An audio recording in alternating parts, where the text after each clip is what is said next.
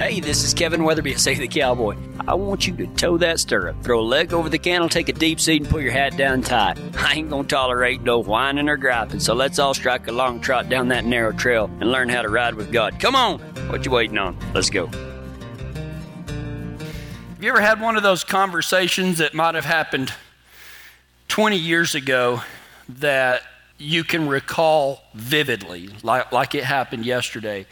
There's one of those conversations, and I was driving from Lubbock, Texas, back to my hometown of Big Lake, Texas, with my girlfriend. We both went to Texas Tech University. She was my high school sweetheart, and she was the girl that I thought I was going to marry. And she asked me, she goes, so what do you want to do with your life? You know, just driving 3 hours, just visiting. And the talk turned to college, and she goes, how are you liking college? And I said, you know, college isn't bad, but, you know, I'm sitting there in a classroom with 300 people, and all I can think about is I'd rather be horseback than in a classroom. And I said, to be honest with you, I'd just rather be a cowboy than to be, you know, sitting here in a college classroom.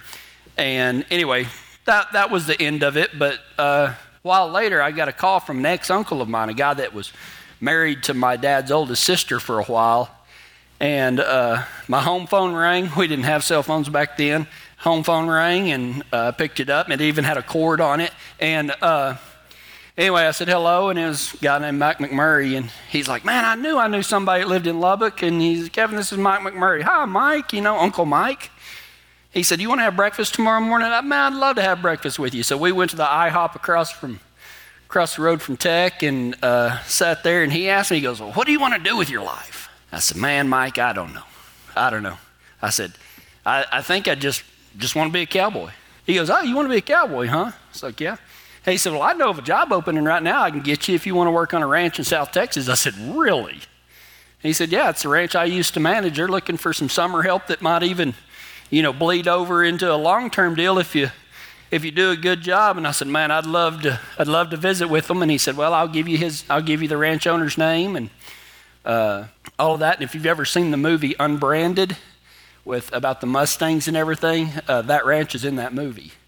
And so kind of a aside, whenever I watched it, I was like, that's the ranch headquarters right there. And the guy that I talked to get the job was in that. So anyway, I talked to him, and he said, yeah, man, my cousin had worked on that ranch. He said, we'd love to have another Weatherby on the ranch, show up after school's out and just be ready to work. Yes, sir. So then called my girlfriend, called her dorm room. It wasn't cell phones back then. You had to call a dorm room. She answered. And I said, hey, I got some good news. She said, what is it? And I said, I got offered that job in South Texas. She said, you're not going to take it, are you? And I said, well, why would you say that? She goes, if you take that job, I will not wait on you. And I said, well, I'm sorry to hear that. I'll talk to you later. And this is the last time I ever talked to her. And I went and I took that job. It was the first ranch job. You know, there's a misconception that I grew up on a ranch until I was 2 years old. We had a 42-section ranch in West Texas, and then my great-grandmother sold it. And my dad went into law enforcement, and I was a city kid until I was 15, 16 years old. Now, I mean, we had horses, and I did the little play day, tried to ride bulls, and, you know, that stupid stuff like that, and wasn't very good at it and figured I didn't like it. And so anyway, but I wasn't a cowboy. And so my dad got sick of law enforcement, so he got a job on the Rocker B Ranch there at Big Lake, and I started going out and being able to help them, you know, brandings and gatherings and checking waters and pulling windmills, and I just loved nearly everything about the cowboy way of life. And so this was going to be my first ranch job where I wasn't Paul's son. And so anyway, I went down there, and that day changed the course of my life. And I started upon the journey of discovering 7 aspects of life that I had been searching for. And chances are you've been searching for these things as well. Now, don't think that I'm preaching to you. This is what I've learned and what has meant the most to me in my life. And I'm merely passing it along in hopes that, as I said, that it will whet your appetite in order to grow in your relationship with God. There's a question that I get asked 10-1 over any other question I answer. I cannot tell you how many messages on Facebook off of our Save the Cowboy page, and I answer all of them personally. Nobody else does it, and I'm the only one. So if you're online, I'm the one that answers them, and I do my best to answer them. But the question that I get asked more than anything is, what does God want me to do? What does God want me to do? That question is asked over and over and over and over and over. And I believe with all of my heart that I have the answer for that. And chances are you've asked that question. Well, what does God want me to do? What does God want me to do? What does God want me to do? And I've got the answer for you, but you're probably not going to like it. Okay? You're probably not going to like it. Because everybody's searching for a life of purpose. Everyone wants a meaningful life, but very few know how to get it. It's not fame. It's not fortune.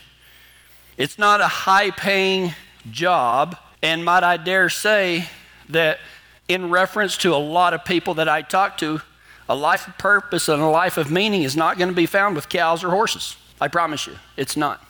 If any of those things really truly brought meaning to people's lives, then there wouldn't be people living that life that were depressed and mad and stuff like that. I mean, how many of these actors and famous musicians and everything that have everything that the world has to offer, and they're committing suicide?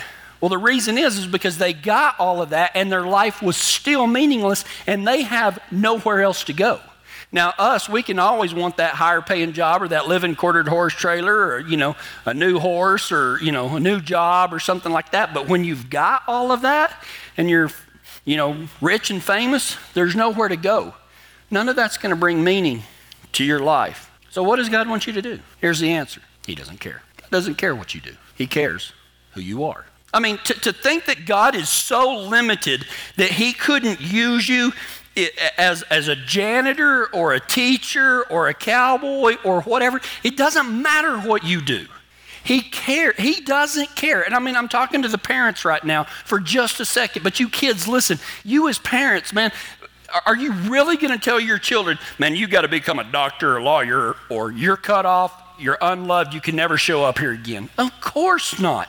No parent in the world that I know of that I wouldn't throat punch would ever say something like that, okay? We don't care what our kids do. I care who my kids are. They can go follow their dreams, but even those dreams aren't important because what is important is who you are. I mean, I had a lot of teachers that growing up in Big Lake that were instrumental in my life, but the one person that I think about more than anybody else was a janitor. He raised 7 kids. Being a janitor at the high school, never said nothing to nobody, did a great job, provided for his family, went to work every single day. I never remember a day of high school without saying hello to him. And all he did was clean up after a bunch of knot-headed kids. And he had a smile on his face when he did it. And I think about him all the time. He made a difference. And no, it wasn't glamorous. No, it wasn't high paying. But I think he went home and slept good at night knowing that he was taking care of his family and that he tried to help a bunch of kids. Doesn't matter what you do. It matters who you are. And a life of purpose will not be lived for yourself, but for others. Man, if all of your dreams revolve around what you can get, you can never get enough. But if you can rephrase that and understand that God doesn't care what I do, he cares who I am, and my purpose is not to serve myself, but to serve others, man, then you're going to get real close to having a purpose-filled life. If you live your life just for yourself, you'll always end up one spot out of the money. Now, that's kind of a rodeo reference. If you don't understand that, a lot of times you go to a rodeo and they pay 5 spots. You're going to end up 6th or 7th every single time. You're going to work just as hard as everybody else. You're going to put in the time and the effort and the equipment and everything in life. But when it comes down to it, man, you're going to be just out of the money if you're only in it for yourself. You want to know what God wants you to do? He doesn't care what he wants you to do. He cares who you are. Become who you were supposed to be inside according to his word and use that to serve others.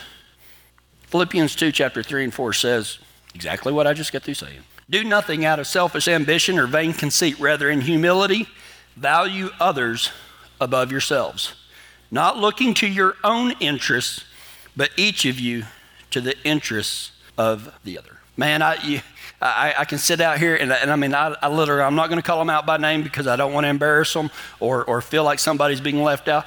But I see many, many, many servants in here. And you know what? If you're going to become a servant and become humble, that means you're going to learn how to be a neighbor. And the cowboying way of life is a great illustration of what it actually means to be a neighbor. And being a neighbor is never convenient and it's never easy.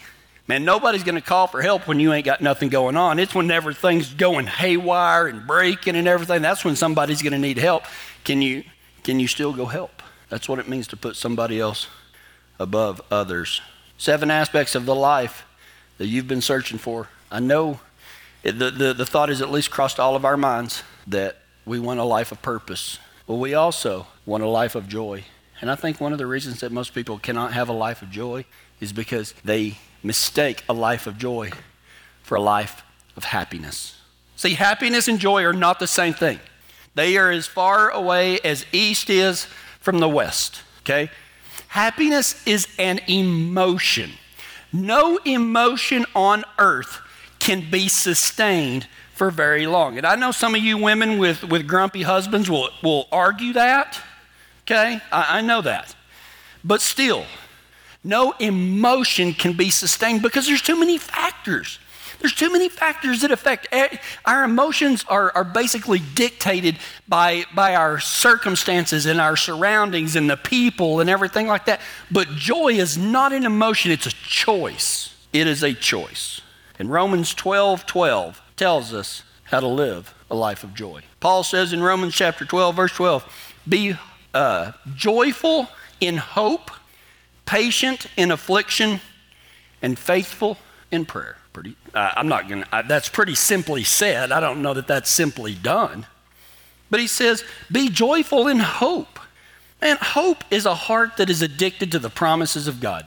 Think about that. Hope is a heart that is addicted to the promises of God. But if you don't know what the promises of God are, how are you going to have hope? You know, we don't just stand up here and I don't just encourage you to go read your Bibles because you can check it off and say, well, I did my Bible reading for today. No, man, that thing is full of promises of God, of how to apply His Word. And it's even full of the warnings. Hey, man, it tells you where the bear traps are. And if you don't know, man, you're just going to be walking along and no wonder you're ending up in a wreck all the time. Man, go read the good book. Read the promises of God. Man, get you a highlighter and mark it up. Or if you think that's sacrilegious, get a notebook and every time you come across a promise of God, write it down. Get to know the promises of God because that's where our hope comes from. Listen, this isn't heaven. This is not heaven. And most of us, man, we sit here and we think, oh, we got to live so long. And we think dying is the worst thing on earth. For the Christian, it's the start of perfection. Because you know what? This life is full of mountains and valleys and mountains and valleys. And there's a term called regression to the mean. Okay, that does not mean that, when your wives get mad at you. That's not what regression to the mean means. Okay, we're talking about an average. When things are really good, it's probably not going to stay that way for a long time. It'll regress to the average. But when things are really bad, it won't stay like that either. It'll regress to the mean. Man, most of life is just life. It's just life. But if you don't know the promises of God of what awaits those who call on Christ Jesus as their Lord and Savior, then you have no hope. Man, you're going to be looking at these mountains and valleys, and that's all you're going to have. And no wonder people are sad and depressed. This world is sad and depressing, but man, if you know the promises of God, you have hope. Paul says to be patient during times of trials. Man, that's double tough, ain't it? Man, when you are down in one of those valleys, be patient, man. It'll regress to the mean. Eventually, it may not be easy, but listen, everybody wants the mountaintops, but what's the old saying that nothing grows on the mountaintop? But you can sure grow down in that valley. Everybody's quick to get out of the valley, but don't quit growing just because you went through a hard time. Patience during times of trials will grow your joy more than anything else. Paul wrote 2/3 of the New Testament, and most of it was from a prison cell, and he talked about joy the whole time, knowing that his head was going to be chopped off. He didn't care. This wasn't heaven. He knew where he was going. He knew the promises of God. Paul also said, stay faithful in prayer. Man, prayer is just a conversation with God, man. And I ain't saying that it's got to be one of those, you got to know some foreign language, some foreign religious language. Dear Heavenly Father, I thank Thee for allowing me to bestow us. I don't even know, I don't even understand most of that stuff. But you know what I do understand? God, help me, please. You know what else I understand? God, thank you. Thank you, God. You know what else I understand? God, I love you. You know what else I understand?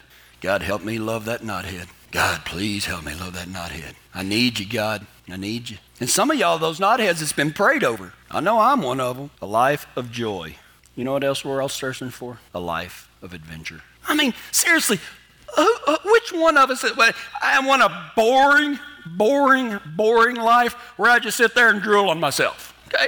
Nobody wants that. Nobody wants that, I want to just be a couch potato and eat Cheetos, scratch my butt, Nobody wants that. I mean, some of you may, but come talk to me, man. Let's go do something, man. Let's go full stupid across the pasture on a horse and fall off. Man, it'll be fun. You can join Ty and everybody else that's in a wreck, Did you die? No? Okay.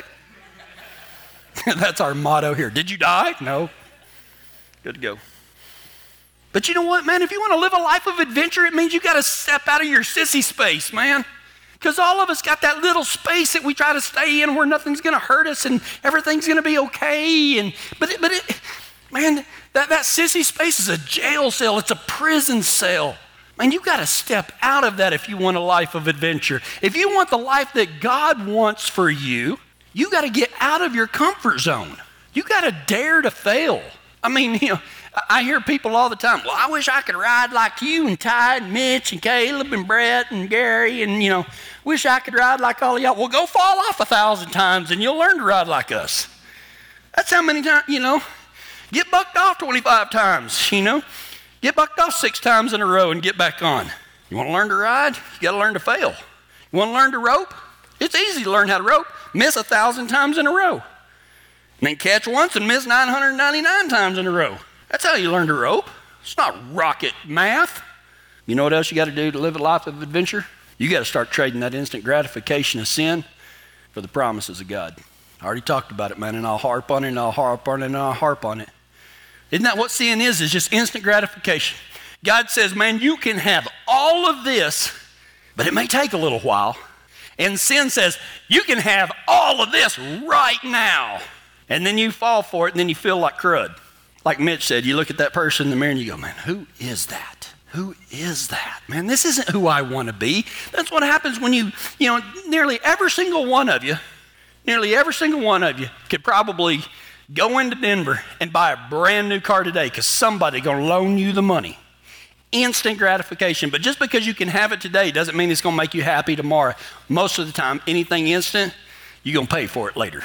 You're going to pay for it later. Living a life of adventure means leaving the cheap thrills of the amusement park for the grandeur of God's creation and what He wants us to live. And that's kind of the way I had this whole thing pictured is, everybody, the world is at Six Flags, just going from line to line of cheap thrill. But they're all just like zombies, looking for the next instant gratification. But they're locked inside that amusement park. Man, leave that. Go ride through these Rocky Mountains. Come out and ride on the Long X Ranch. Get hooked by a mama cow. It's great. Learn to rope. Learn to ride. Go do something new. I'm going to go learn to scuba dive because I'm scared to death of it. Live a life of adventure. Why not? We are going to die sometime. If I die by a shark, y'all know that I went out screaming and inking like an octopus. Live a life of adventure. Jesus said we could in John 10:10. The thief's purpose is to steal, kill, and destroy. But my purpose is to give them a rich and satisfying life. Or as many versions say, I have come to give them life and give it abundantly. That's a life of adventure, man. That's not sitting on the couch. That's not sitting in a sissy space. That's not staying in your comfort zone. Man, that's getting out and doing something, living life. That's what you were meant for. You weren't meant just to go to work from 8 to 5, Monday through Friday, and have a week's vacation. I'm not saying quit your job, man, but there's more to life than that. If you want to know what that more to life is, You got to open up your good book. You know what else you've been searching for? Is a life of love. Paul talks about it in 1 Corinthians 13. Most of you.